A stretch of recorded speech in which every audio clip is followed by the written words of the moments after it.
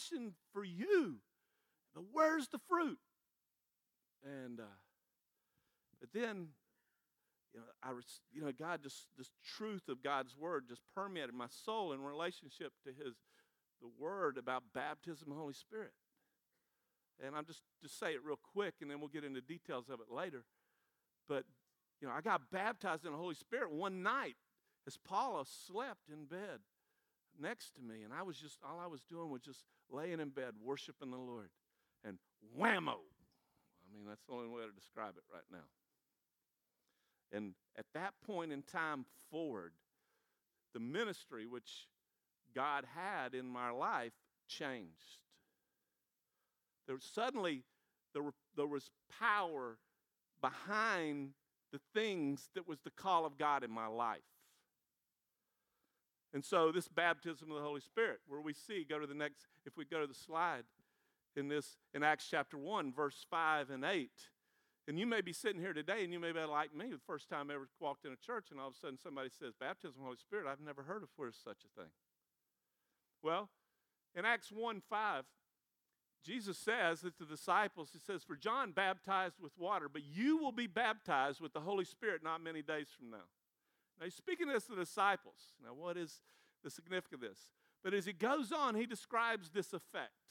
You shall receive power when the Holy Spirit comes upon you, and as a result, you shall be my witnesses, both in Jerusalem and Judea and Samaria and even to the remotest parts of the earth. There it is. One of the places in Scripture we see the declarations were the invitation to receive power. And what I want to do this morning in talking about and just the baptism of the Holy Spirit, I could go through and use my life as a step-by-step thing, but the testimony in this area is we need word. We need Scripture to base this on. You don't need words about God and words about a subject. In fact, when I was in the good old Baptist church, one of the things I said, it's interesting, like 1 Corinthians chapter 13 in relationship to tongues, which many times occurs when baptism of the Holy Spirit occurs. And where it talks about in 1 Corinthians 13:8, where that which is perfect is come, then that which is in part shall be done away with. Well, the good old Baptist church that I was in was saying the perfect is the Word of God, the culmination of the Word of God, so there's no need for the gifts of the Spirit. There's no need for tongues. There's no need for prophecy. There's no need for miracles. But I'd listen to somebody else, and I'm going, and I'd see that same passage of Scripture referring to something else in regard to like Jesus coming, and I'm going, okay, Lord, how can they take one passage of Scripture? I need a word from you to tell me what is the perfect that comes, that tells me that which is in part was done away with. Lord, I cannot have like some word from the Lord that where God, you said to me. I can't have that, God. I need to have black and white. Because faith comes by what? Hearing, and by hearing the Word of God. And so as I searched the Scriptures one morning, I was having a quiet time, and all of a sudden the Lord quickened to my heart to 1 Corinthians chapter 1, verse 7, where Paul is speaking to the Corinthian church, and we know the context in 1 Corinthians 12, 13, and 14 is all about the gifts of the Spirit. Where Paul says, he says, I would that you not lack any gift, awaiting the revelation of our Lord Jesus Christ. Well, I know enough in Scripture that knows that the revelation of Jesus Christ is referring to his second coming, his unveiling when he appears in the sky. And all of a sudden I go, Lord, there's the word. There it is. That tells me that the gifts of the Spirit, the declaration of the church is the church would not lack in any gift until the coming of Jesus Christ. That's the call for us. And so in the same way for you, I pray this morning that we open the Scriptures and God gives you revelation. And so you can't just have a testimony of what happened in Rick Sizemore's life. But what we're going to do is take the Word of God in the testimony of Peter. Because Peter's life mirrors a lot of our lives. I know it mirrors my life. And let's just look at Peter. If we notice, we're in Matthew chapter 16, where Jesus, asked him, whom do you say that I am? And Peter answered, says, you are the Christ, the Son of the living God. Jesus said to them, "Blessed are you, Simon Bar-Jonah, because flesh and blood did not reveal this to you. And I say to you, but my Father who is in heaven, and I also say to you that you are Peter, and upon this rock I'll build my church." Go to the next slide, please. "And the gates of Hades will not overpower it. And I will give you the keys of the kingdom of heaven. And whatever you shall bind on earth shall have been bound in heaven, and whatever you shall loose on earth shall be loosed in heaven." Peter makes this declaration. And, and Peter all of a sudden, we know this because right after we see what he does, but he's going, dude, I got a destiny. I got destiny. To partner with the kingdom of heaven, which the church of Jesus Christ, the gates of Hades cannot stand up against it. There's this destiny. In fact, it's not only on Peter, it's on what? Us. I mean, you think about that, y'all. The gates of Hades cannot stand up to the church. That's why when you announce a church, it starts all of a sudden in the spiritual realm. Demons take notice to shut it down or dilute it down. But Peter having a destiny just like all of us. But like many of us, Peter was a man of self-sufficiency. And notice, we see a couple examples in Peter's life where this self-sufficiency just sort of reigned. I love this boast here. Because Jesus is telling him, people are y'all going to leave me. And Peter goes, "Even though all may fall away because of you, I'll never fall." And Jesus said to him, "Truly, I say to you that this very night before the rooster crows, you will deny me 3 times. Peter didn't hear it. Peter said to him, "All may die with you. Even if I have to die, I'll die with you. I will not deny you."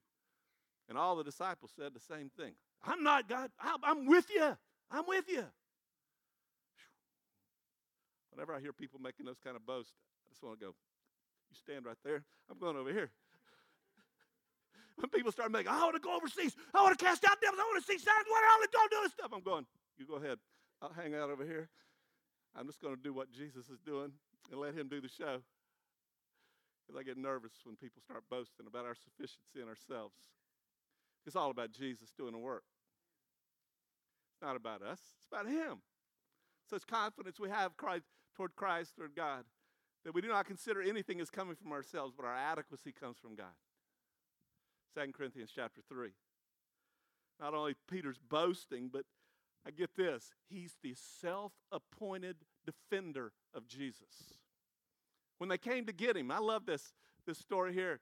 And behold, one of those who were with him, Peter, and when they came to get Jesus, they came with swords and clubs and everything.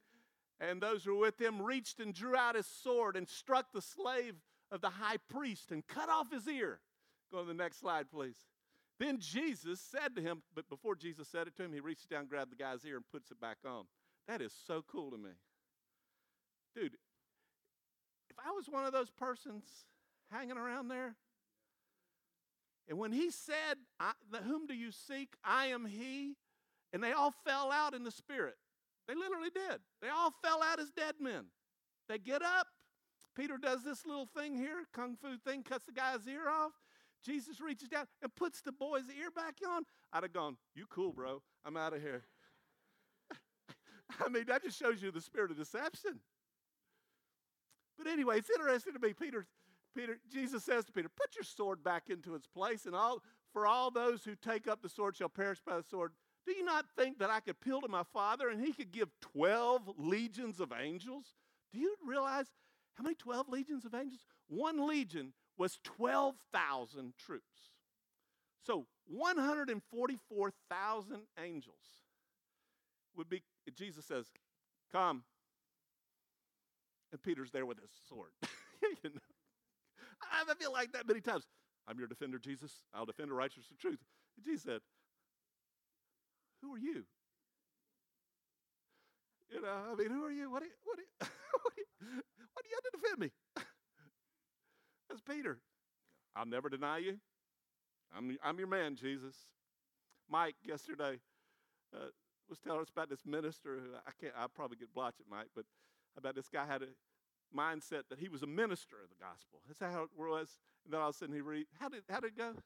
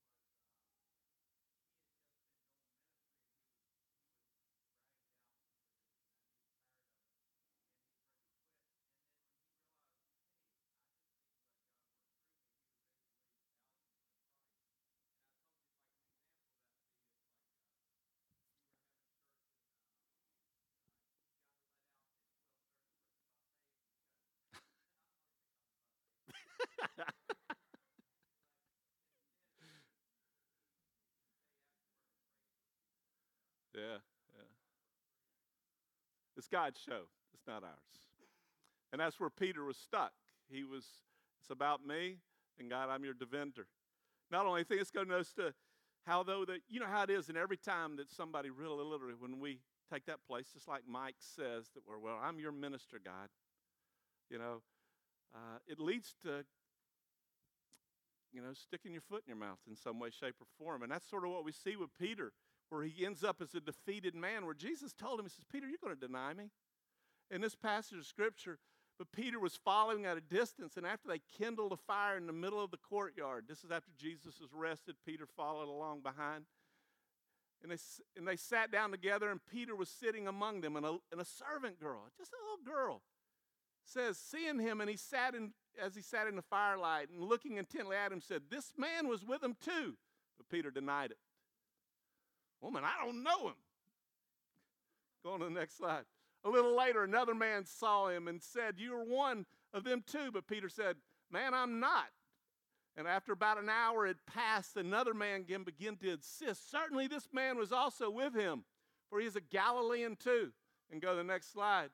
And all of a sudden, Peter said, man, I don't know what you're talking about. I think it's in the book of John where it says that Peter cussed. I don't know, the bleep, bleep. I mean, he's kind of whatever. And the Lord turned and looked at Peter, and Peter remembered the word of the Lord, how he told him, before a rooster crows today, you'll deny me 3 times. And he went out and wept bitterly. Defeat all over Peter. All over. But it's really interesting to me after this event, that Peter denies him, you know it.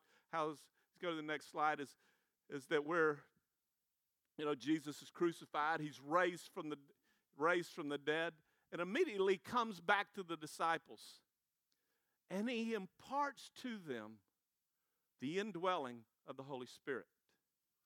In John chapter 20, verse 21, when all of a sudden he's in the, you know, how the disciples in the room, and he appears in the room, and he says to them, Jesus said to them again, peace be with you. Now you got to realize the Spirit of God is not in them. For Jesus had not yet been raised from the dead. Had not been yet glorified, and that has nothing to do with raised from the dead, to be honest with you. I don't have time to go into those details right now. But real literally, he's in the room with them, and so Jesus said to them again, peace be with you, as the Father has sent me, I send you. And he said, when he had said this, notice this phrase, very important. He breathed on them and said to them, receive the Holy Spirit. Literally, the Greek word there is the Greek word emphusin. Emphusin means to breathe on. Breathe on. But it puts the prefix in before it in the Greek. And so it literally means he breathed on into them and said, receive the Holy Spirit. See, here's where the disciples were indwelt with the Holy Spirit. And because it's interesting to me, right immediately after this, one of the persons who was not in the room was Thomas. And so Thomas he's not there. So he's not there when Jesus breathes on into them and says, receive the Holy Spirit. And so Thomas goes, I'm not going to believe it unless I can see the nail prints in his hand or the whatever it was in the side. And so Jesus shows him and says, be not, unbelieving, but believing. And all of a sudden, Thomas says this, my Lord, my God. Well, that's the resurrected Lord. He just declared lordship. What does Romans 10:9 say? If you confess with your mouth Jesus is Lord and believe in your heart God raised him from the dead, what? You'll be saved. Thomas was the first New Testament example of salvation. Because when Thomas confessed that, we know, like in Ephesians 1:13, after listening to the message of the gospel of salvation, having also believed, you're sealed in him with the Holy Spirit of promise. You're his. Thomas received the indwelling of the Holy Spirit. But yet, like many of us, like for me, getting saved when I was 16, with the destiny of God on my life, but many times shrinking back from things that God, the cause of God in my life. And so Jesus doesn't stop there. He doesn't stop there imparting into them the Spirit of God, because we talked about this weekend about God's presence. God's presence in us is the main exhortation that God is with us. The exhortations, the declarations that we're His. God's Spirit declares into our hearts, Abba, Father. God's Spirit bears witness with our spirit that we're the children of God. But there's this other call of God in our lives to make a difference. And that's why after this, and like just before He goes up to heaven in Luke 24, 48 and 49, where we see where the declaration, you are witnesses of these things. And this is where He's talking about literally the gospel, how He would suffer and die on the cross and such like that. For you are witnesses of these things, and behold, I am sending forth the promise of my Father, important here, preposition, upon you, and you shall stay in the city until you are clothed with power from on high. Clothed, like putting on this coat. Power. For what? Verse 48, to be witnesses. And so there's a promise for us to be clothed with power. Go to Acts chapter 1, verse 5 and 8. This is a passage of scripture we started out, where Jesus promises it. John baptized with water, but you'll be baptized with the Holy Spirit not many days from now. And it's important, this word here, but you will receive power when the Holy Spirit has come upon you. Interesting thing about that Greek word for receive. Many times in the circles I came from, people would tell me, when you get saved, you receive all the Holy Spirit you'd ever receive. That's not true. We know that when we're born again, 4 things do occur. You're sealed in Him with the Holy Spirit of promise. You're given the earnest of the Spirit that declares you're His. You're anointed with the Spirit. In other words, setting you apart. You are indwelt with the Spirit of God. All of those occur at salvation. However, we know without a shadow of a doubt, Ephesians 5:18 says, be not drunk with wine where is excess, be filled with the Spirit. That is not a one-time event. That is a present passive imperative verb, means continuous action. Where we see in the book of Acts, in the first 4 chapters of the book of Acts, Peter was filled with the Spirit 3 times. We know that one of the facets of the Holy Spirit is walking in the Spirit, where it says, if you walk in the Spirit, you will not fulfill the lust of the flesh. In other words, you don't sin. Is there a person in here that's got saved, and once they were born again, must be Ernie, that he's never sinned?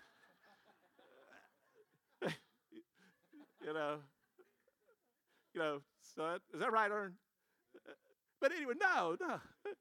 I know Ernie.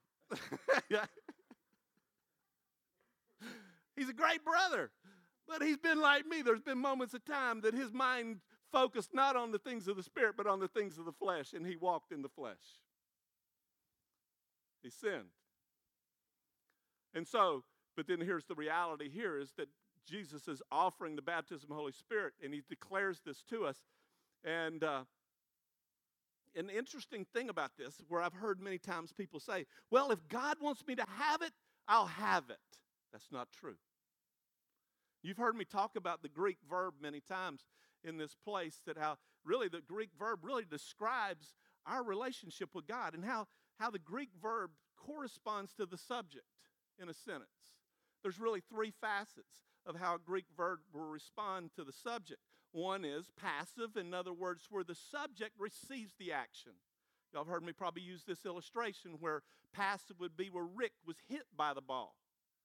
The other would be like active. In other words, where Rick threw the ball. But there's another one that's very important, which is called middle voice, which means the subject participates in the action. Like Rick hit himself with the ball. And so, when we think about this word, the interesting thing about this Greek word receive here, it's not passive. So in other words, okay, if God wants me to have it, I'll have it. And you wait. Okay. And wait. It's not active where you just go grab whatever. But it's interesting to me, it's middle voice. It's where it's literally like this. Where like, I'd say, Mitch, you want my cell phone?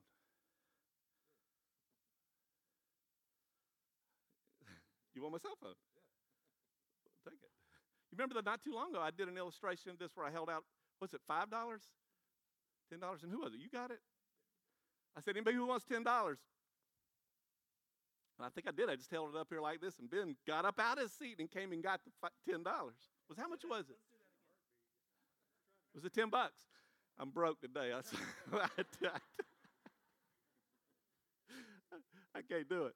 But that word, receive power. You shall receive power when the Holy Spirit has come upon you. In other words, God said, I'm holding it out. Take it. Take it. Receive it. An interesting thing, I see in the Word of God where there's two ways that baptism of the Holy Spirit is imparted. One is just by seeking God, where you see in Acts chapter 2, they're in the upper room praying and seeking the Lord, the 120 people, and the Holy Spirit comes upon them. Another way is, you see another example of it in Acts chapter 10, where Peter's just preaching the gospel to Cornelius and his family. These people are seeking and hungry after the Lord. And while he's speaking, the Holy Spirit just, boom, baptizes them in the Holy Spirit. But then there's two other examples we see in the Word of God, like in Acts chapter 8 and Acts chapter 19, where the baptism of the Holy Spirit is imparted by the laying on of hands. Where like in Acts chapter 8, Peter and John come down from Jerusalem and lay hands on the people in Samaria, and they're baptized with the Holy Spirit. Or in Acts chapter 19, where Paul runs into some disciples of John who, they've been baptized with the baptism of John, and they say, well, what, Paul asks him, wonder what baptism have you been baptized with? And he goes, well, baptism of John. He goes, oh, no, the baptism of John is just a baptism of repentance, to believe in him who's coming after him. And it says this, after they were baptized, Paul lays hands on them, and the Spirit of God came upon them. Upon them.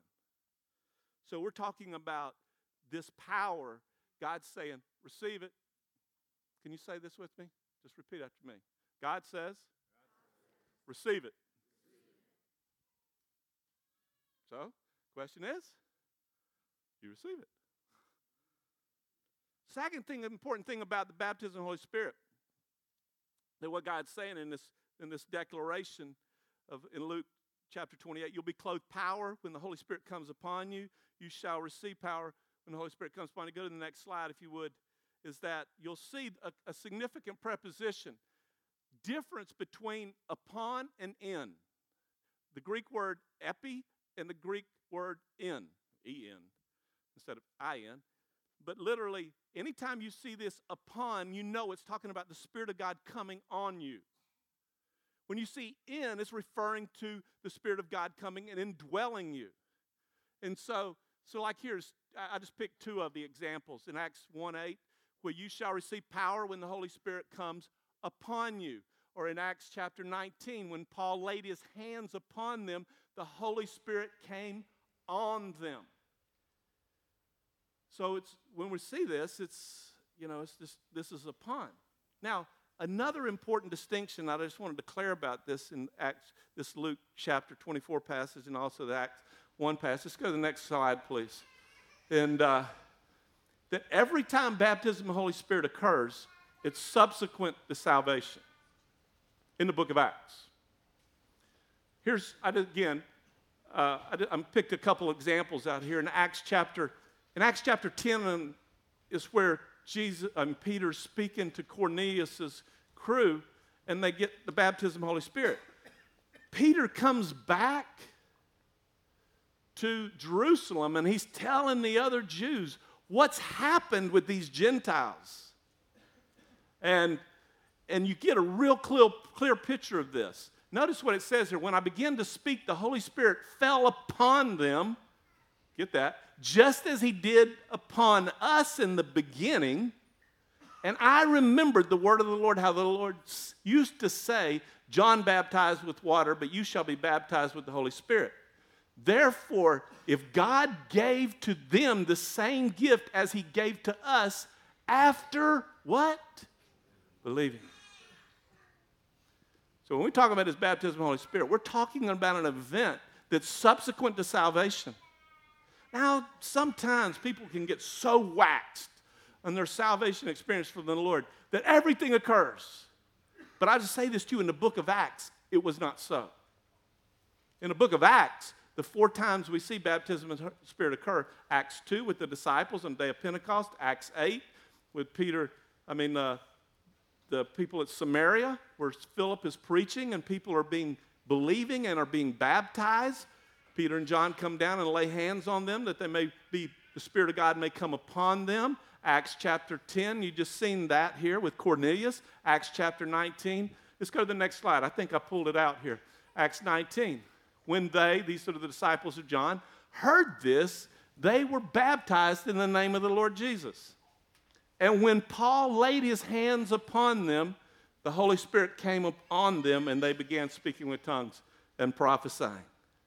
So this baptism of the Holy Spirit that I'm talking about is talking about an event subsequent to salvation. If you've accepted Jesus as your Lord and Savior, you're saved. Jesus dwells in you. The Spirit of God is in you. But you have a destiny to make a difference in this world. And God is calling you to be empowered to make the difference. And so anyway, let's go to Acts 2. Go to the next slide. Where Peter's life, all of a sudden, wait a minute, I think I got something out of order here. I skipped over something, I think. Interesting thing to me, y'all. That I don't know, I skipped it over here. Jesus breathes on into them and says, receive the Holy Spirit. So Peter's indwelt with the Spirit. But we see in Acts chapter 21, the last chapter in the book of John. No, it's not Acts 21, I'm sorry, John chapter 21. Last chapter in John. And Peter's there, after this experience with Jesus, because that occurred in John chapter 20. And here, Peter's there, and he goes, I'm going fishing, y'all. I'm going fishing. So he goes back, and he just starts fishing. And that's where you'll notice the title in this thing above this section, where the transformation of Peter from a fisher of fish to a fisher of men. And that's where you see in John chapter 21 that when Jesus shows up on the scene, the disciples are out there fishing. Jesus tells them to put the casting net on the other side of the boat. The disciples, all of a sudden, they start pulling this net of fish in that was massive. The disciples recognize, that's Jesus. Peter jumps in the water. I used to think he jumped in the water to go to Jesus. But the reality is, when you find out the disciples pull up on the shore, they go to Jesus, and it says Peter is there down, the paraphrase is, he's down there with the fish. When Jesus says to Peter, Peter, do you love me more than these? You know what the these refers to? It refers to the fish. You look at you can tell the case of the pronoun. It refers back to the case of the noun of the fish. How many times in our lives, y'all, did we see people get saved? Oh, yeah, the Spirit of God's in them. But they do not walk their destiny, so they end up doing that which they did in the beginning. If fishermen aren't fishing, they're fighting. If fishermen aren't fishing, they're getting drunk. I live on Lake Okeechobee. It's commercial fishing. It's big there. If fishermen aren't fishing for men, you're fighting or getting drunk. Some way, shape, or form. Whatever. Intoxicated with the things of the world. But anyway, so Jesus had promised this, and here's Peter he's going on, and all of a sudden Jesus says, there is this promise, y'all. Go to Jerusalem and wait. So they go to Jerusalem, 120 of them. Now they go into the upper room, and they're praying and seeking the Lord. 50 days after Jesus dies on the cross. 50 days. All of a sudden, Acts chapter 2, verse 1, we see. It says, all of a sudden, the sound of a mighty wind came, and tongues of fire came, and distributing themselves, and rested on, very important, the tongues of fire rested on them. When the Spirit of God came on Jesus as a dove, the Spirit of God rested, as tongues of fire rested on them, and they were all filled. There's 2 things that occurred on the day of Pentecost. They were baptized in the Holy Spirit, and they were filled. And it's like sort of like this, two things occurring. That conjunction there. Rick walked, and he is catching the water bottle. Yeah, that's stretching me. So, two things are occurring. The Spirit of God came on them, and they're filled with the Spirit. Baptized in the Holy Spirit. We saw the Acts chapter 11 passage where Peter's describing it to them in Jerusalem. It happened just like it did with us.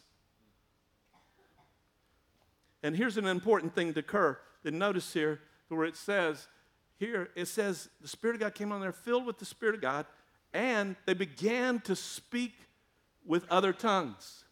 And here, it's important you catch here that the evidence, many times there is an evidence of being baptized in the Holy Spirit. 4 times, as I told you in the book of Acts, people are baptized in the Holy Spirit. 3 times in the book of Acts, we see evidence is recorded. The 4th time in Acts chapter 8, we do not see anything recorded. And I don't like speaking into stuff.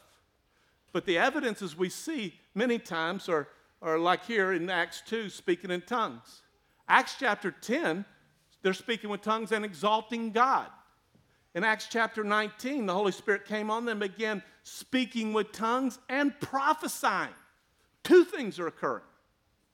2 things. Some of them are speaking in tongues. Some are prophesying. And so,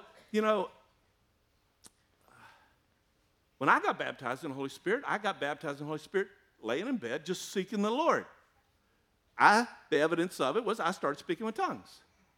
There's some of you in this room that you were literally in that place, and I know that when you got baptized in the Holy Spirit, you just started glorifying God. Oh, yeah, Jesus. Yeah, I like this. Oh, yeah, whatever. And some of you prophesied. Some of you, nothing happened. Nothing. But God's promise is true. The power is given. And so I don't want to get in and declare that if you don't speak in tongues, you haven't been baptized in the Holy Spirit. But I do know this, that when people are baptized in the Holy Spirit, many times there is an impartation of that which either tongues, prophesying, glorifying God, whatever. And whatever it is, and it's God's show. And so, but here's the cool thing for me. Where Peter was a guy just wanting to go stick with the fish, shrinking back from the call of God in his life, just wanting to do what he did in the past. All of a sudden, he gets baptized in the Holy Spirit. The Spirit of God comes on him, and immediately, y'all, he preaches, and get this. And Peter, taking his stand with the 11, raised his voice and declared, now, y'all, this is the guy that denied Jesus 3 times with a little girl. Now, he takes his stand in the middle of Jerusalem on the day of Pentecost. And y'all, do you realize this? The same people that just hung Jesus on a cross are there. And all of a sudden, he stands up in the middle of it, and he starts to preach. But he just don't preach, y'all. 3,000 people are saved. No, let's go on to the next slide, where Acts chapter 4, guys healed. The guy at the gate, beautiful. We'll talk about that in a second. Peter preaches again. 5,000 people are saved. Not only that, right after that, he's in there in the middle of the Sanhedrin. And notice this passage. Then Peter, filled with the Spirit. You know how it is. You're just sitting there and worshiping. All of a sudden, the Spirit of God comes in. I got something to say. Yeah. Oh, yeah, Jesus, come on. Filled with the Holy Spirit. And you get up and, yeah. And that's what Peter done. He's been baptized with the Spirit. Boldness comes in him. Being filled with the Spirit. He speaks and he preaches to the Pharisees and the religious leaders. Preaching with power. That's why probably Tony could tell you that she didn't know me before I got baptized in the Holy Spirit. But I mean, huh? Did you? You got saved before. Ooh. You knew of me, but you didn't know me then. But when I got baptized in the Holy Spirit, that's when crazy stuff started happening in my life. Now, the crazy thing was, in my life, Paula was being a good Baptist in those days, and she wanted to have nothing to do with this tongue stuff and this baptism of the Holy Spirit stuff. And God, her testimony in this area is really awesome, and I wish we could turn her loose in this too, because she had to deal with me. I was a charismaniac. I think about Mark Twain, where he talks about with a 16-year-old, we're supposed to put him just in a barrel and feed him through a hole in the barrel. You know, I think he said about a teenager or something like that, which is not a cool thing. I don't believe in that. But I thought about me. When I first got baptized in the Holy Spirit, I needed to be put in a barrel. I would lay hands on Paula at night when she was asleep. I go, Jesus, slap her down with the Holy Spirit. Lord, that'll teach her. Lord, that'll teach her not to deny this, Lord, in Jesus' name. And I know God was saying, boy, I'm going to slap you down.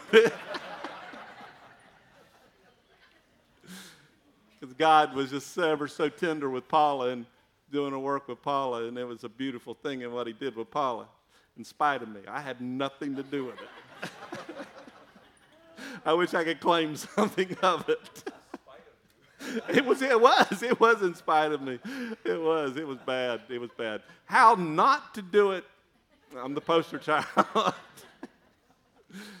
not to love people into this. And that's the really cool thing about it for us, is that I know that's why God did it that way, is that, you know, our relationship adds balance in how to do it, how to walk in this compassion and care and concern and allow God to do a work.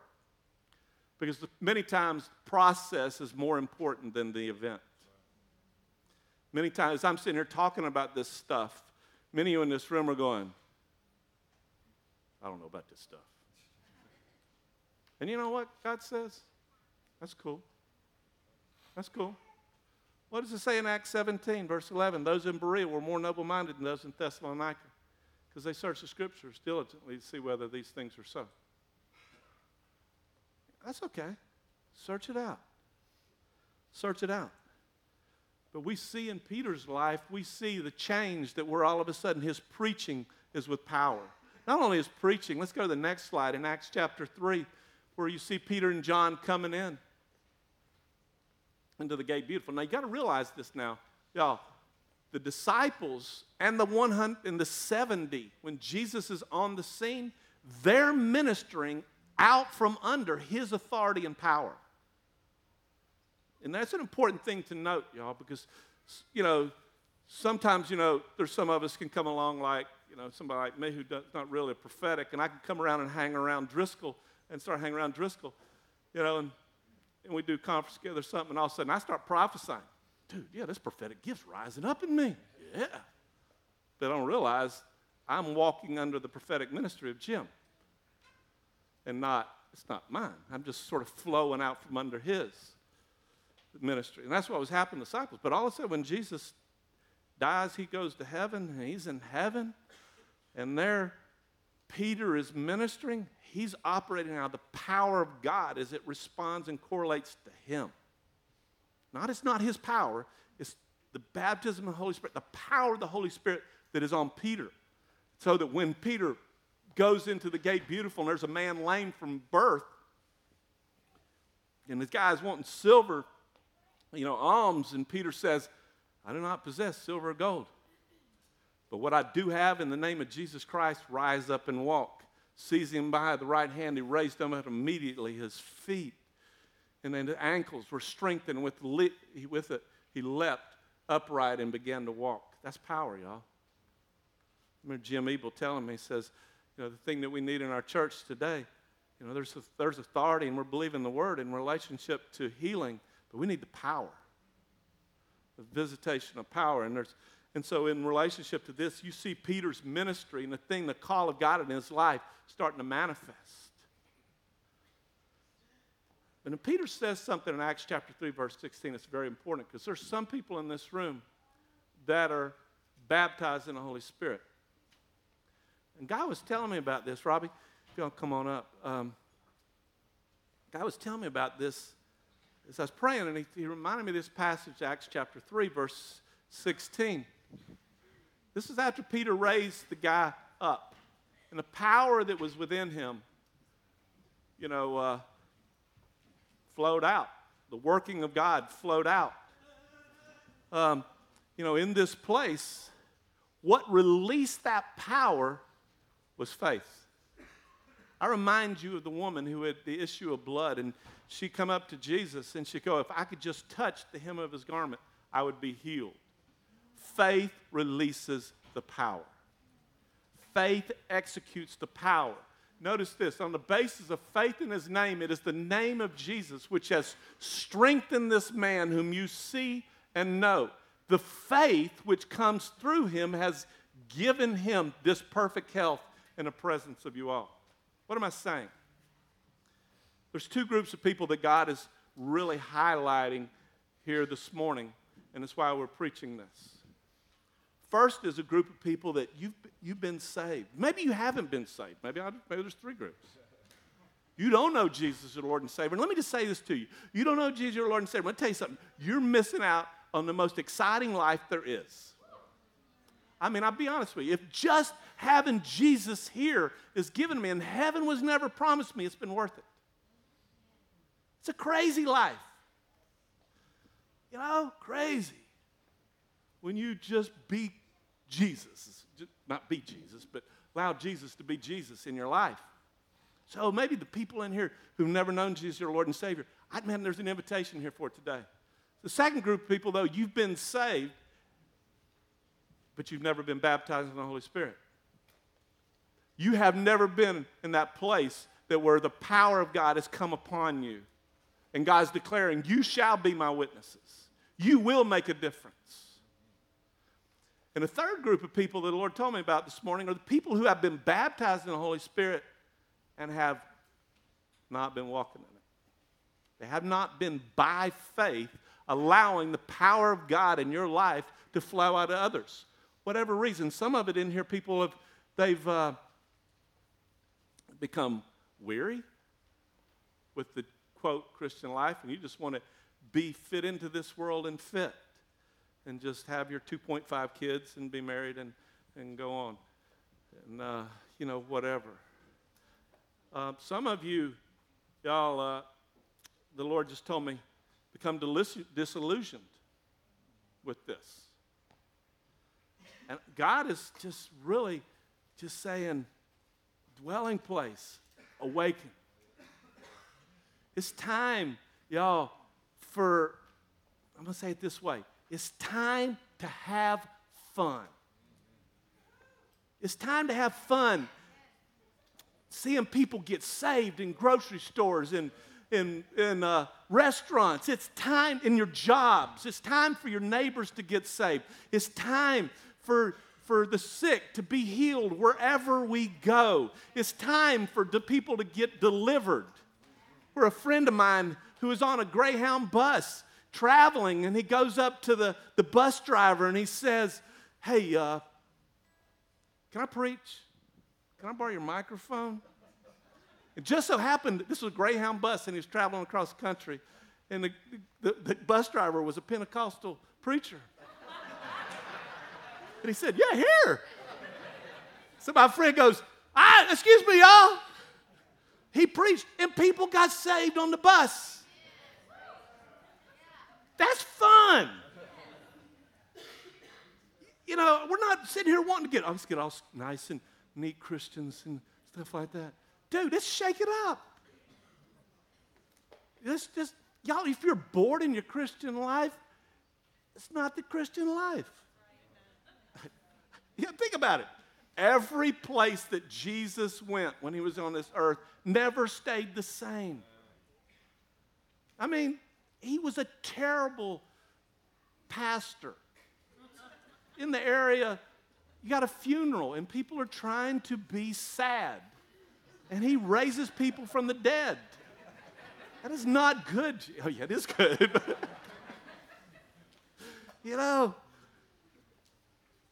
Somebody's trying to be manifested demonic spirit. And how dare him cast spirits into pigs and down this abyss. Yeah. It is fun to see God exercise his power in and around us in expressing his love to other people. And y'all, let me just put this in here, y'all. I went on one side and talked about fun, and then it's cool. But I'll tell you what it's really all about. It's really all about love. Because I know what it's like to sit in front of somebody. I'll never forget, this occurred before I got baptized in the Holy Spirit. There was a guy named Herbie. Herbie was a guy from Belle Glade, Florida. And Herbie was dealing with alcoholism. And Herbie knew that I loved Jesus, and people told him that here's this Rick Sizemore dude, he loves Jesus. And, I'd worked in Belle Glade, which is 60 miles, 50-some miles from Okeechobee. Herbie came, and he would come to our house. And I think back now, the things that I said to him did not set him free. Not cool. Not cool. And I just declare that God is giving us the power to make a difference. And so what we want to do is we just want to go into this place, right? We just want to go into a time of worship. And if you're in one of those places, whatever, just some of the things I was saying this morning was touching your heart, just meditate on it. Just meditate on it and allow God to still work in your heart. You have anything you'll say?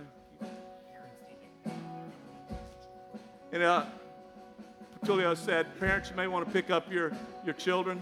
And so, elementary children. So, cool. Robbie?